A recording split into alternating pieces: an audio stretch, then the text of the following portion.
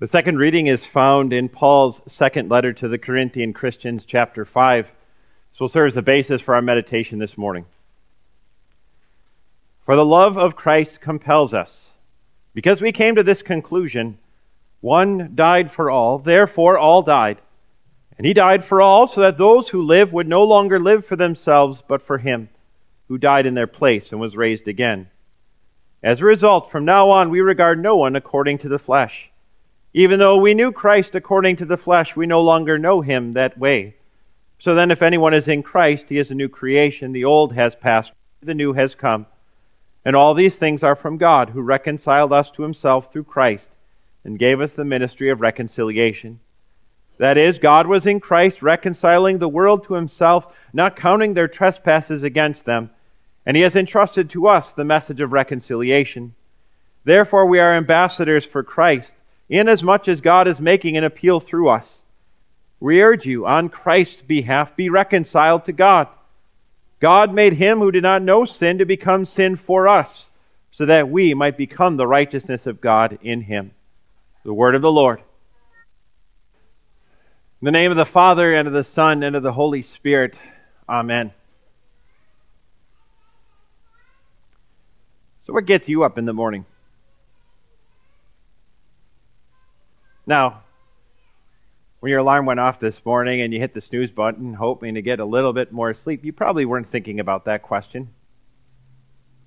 But it's an important question to ask. What gets you up in the morning? Now, maybe you're like the child who, on Christmas morning, who just can't wait to tear into his presents, and you're just excited to get up. And you get excited about life. So, hey, it's a new day. It's awesome. Now, maybe you're excited about your job or school or where you get to go that day or what you get to do that day. Or maybe you're simply happy to have another opportunity to enjoy a day of God's grace. Unfortunately, for the most of us, most of the time, our reasons for getting up in the morning aren't always so positive. Often it's not so much what gets you up, but what drags you out of bed in the morning. The need to earn a paycheck gets you up when you'd rather sleep. The need for a good education gets you out of bed, or at least gets your parents to get you out of bed rather than sleep. Or maybe you have to get up because if you don't get up, you're going to miss an important appointment or an important meeting, or maybe even you have the kind of job that if you don't make it to work on time, you can get your pay docked. Often our reasons for getting up in the morning aren't necessarily positive. They're not necessarily joyful. Now, if you take a look at the life and writings of the Apostle Paul, no one ever dragged that guy out of bed. There was nothing. You get the impression no one had to do that because this guy was just a ball of energy all the time. I mean, you get exhausted reading about Paul. He's traveling places, teaching people, writing to fellow believers in congregations, or just basically surviving a dangerous life and profession. He was always on the move, always going, but he never stopped talking about Jesus to anyone who would listen to him. And even if they didn't want to listen to him, he'd still talk to them about Jesus. Like, for example, when he was under house arrest, can you imagine being the Roman soldier chained to him? Hey, I'd like to tell you about Jesus. I'd like to tell you about Jesus. Are you sure? Okay, well, how about tomorrow? Combined with that energy was that boundless eagerness to serve his Lord. Paul was laser focused on the mission that Jesus had given to him. Jesus had given him this lofty charge, this mission, to take the gospel to the nations. And nothing short of death was going to stop Paul from doing that. Now, once he had directed that laser-like focus against Jesus, against his followers, but Jesus on the road to Damascus had changed all of that and turned Paul towards the mission, towards serving him with every fiber of his being. That eagerness to serve got Paul up in the morning. But why? Why was Paul so eager to serve and proclaim Jesus that his opponents thought he was almost out of his mind? Well, today Paul reveals to you and me why he got up in the morning and why you and I get up in the morning. because you and I are motivated by Christ's love. Paul's second letter to the Corinthian Christians, it's really a response to people who were questioning him, who were opposing him. You see, there were some teachers who had showed up after Paul had planted the churches in Corinth, and they came to the Corinthian Christians, and they were playing up how great they were and how eloquent and wise they were compared to Paul and his message. And it seems that some of the people there had kind of gotten to the impression that maybe Paul was a little over-energetic, a little too passionate, perhaps even a little out of his mind. Why is Paul so eager?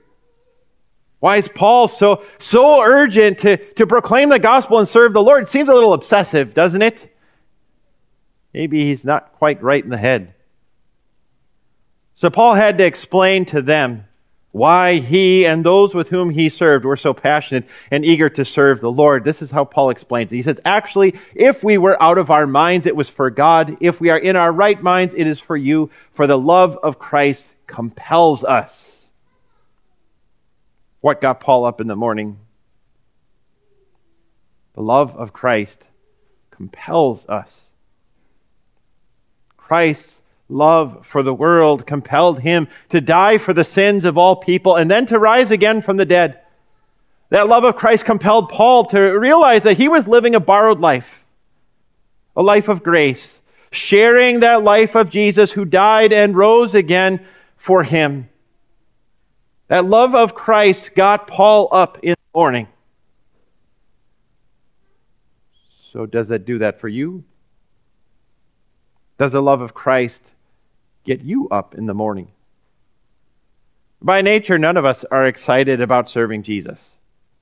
Every one of us would rather sleep in and do what we want rather than what God wants. And sadly, our natural reaction to God's holy will isn't just getting dragged out of bed, but being completely hostile toward Him.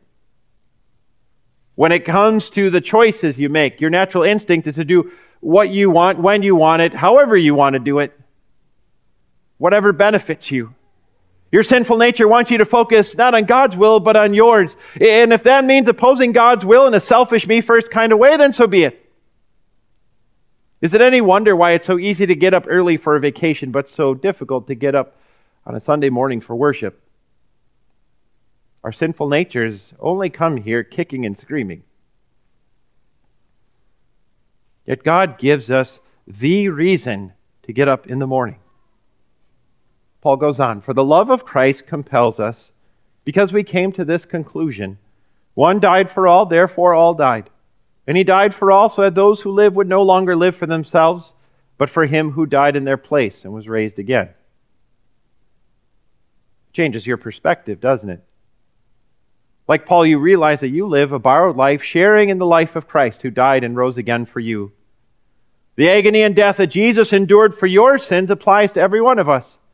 Because He died for us, every one of us is now acquitted by God, the holy judge. An acquittal guaranteed with Christ's empty tomb. You aren't living for yourself anymore. You are not your own. Rather than a death sentence, you've been given life and you live it for Christ, serving Him with all the gifts that God has given to you. If you've died to sin and now live for Christ, then how you view the world around you and the people around you changes. Paul tells us, as a result, from now on, we regard no one according to the flesh. Even though we knew Christ according to the flesh, we no longer know Him that way. So then if anyone is in Christ, he is a new creation. The old has passed away. The new has come. How Paul viewed the world changed dramatically on that road to Damascus when Jesus appeared to him. Gone were the old dead ways of trying to please God with his own obedience and trying to overcome guilt with work. In their place was a new creation created through the saving work of Christ. Now, Christ's love, it doesn't just compel you to serve the Lord faithfully. No, that love drastically changes how we look at one another and how we look at the people around us. Rather than seeing people only from their outward appearance or as objects for personal gain or objects, ways for us to get ahead, we see them from the perspective of the finished work of Christ. We see them as souls for whom Jesus died and rose again, and therefore souls who need to know about their Savior who came to make them a new creation. We even see Jesus differently because God sees us differently. All these things are from God, who reconciled us to himself through Christ and gave us the ministry of reconciliation. From that new perspective of his love for us, Christ now gives us a new task: to proclaim his reconciliation. Reconciliation is a rare treasure these days, isn't it? With political infighting and rhetoric on all sides, reconciliation doesn't seem to be anywhere on the horizon, as each side constantly attacks the other. We live in a culture that's become so polarized that rather than try to find common ground and to interact calmly, you either stand with me and hate others, or you become my enemy, and you are not deserving of even a single shred of my compassion. As our society gets more polarized, reconciliation seems like a distant dream, or just something that's in the past that'll never come back. You even see it in families. Bickering and attacking never ends. Even as Christians, we can get caught up in the fighting, bickering and complaining about what this person did or what this person said or how they looked at us. But we have been given the ministry of reconciliation. That heart of that message is this: God was in Christ reconciling the world to himself, not counting their trespasses against them. Our God is the Prince of Peace. Our God is the wonderful counselor. We have the God-man, Jesus Christ, whose holy precious blood paid the required price for the sins of every soul, as a true human being, yet who reconciled the world to himself as true God. And there's more. And he has entrusted to us the message of reconciliation. Therefore, we are ambassadors for Christ, inasmuch as God is making an appeal through us. The job of an ambassador is to represent a greater authority, and we are Christ's representatives in this world, with the only message that brings reconciliation, true reconciliation, to people of different cultures and races and languages and nations and social statuses and family backgrounds and political positions.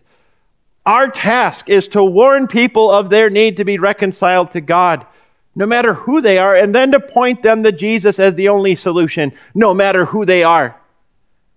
That's the ministry of reconciliation that Jesus has entrusted to us.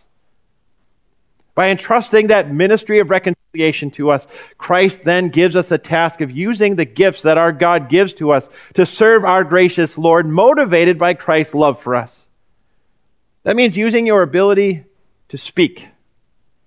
That means you're using your ability as a believer to pray, or the physical gifts that God has given to you, the work of your hands, the abilities God gives to you, the time he gives to you to spend. You use these gifts, whatever they might be, and we all have gifts. Use them in his service. That also means using the treasures, the very financial gifts that our God gives to us, whether small or great, to support not only that message of reconciliation going out here in Central Florida, but across North America and around the world. Proclaiming that message was another reason why Paul got up in the morning. He knew there were still countless souls out there, and as long as there were souls out there, he had to get out there to tell them and give them this message: God made him who did not know sin to become sin for us, so that we might become the righteousness of God. But that wasn't just Paul's message, that's your message, that's my message. Christ was clothed with our sin, so we could be clothed with his righteousness, his holiness, to have eternal life with him. So now, motivated by Christ's love, we carry out that ministry of reconciliation. We proclaim that message of reconciliation, and we use God's gifts in his service. Friends, whether you had a reason or not, you have a good reason to get up in the morning now. It's not just work. It's not just school. It's not just the alarm clock. It's not just the paycheck. It's not even just sunshine or coffee or vacation. No, Christ's love for you, which brought you real reconciliation, real peace with God. That's your motivation and mine to get up each morning and to use all of God's gifts in his service. Amen.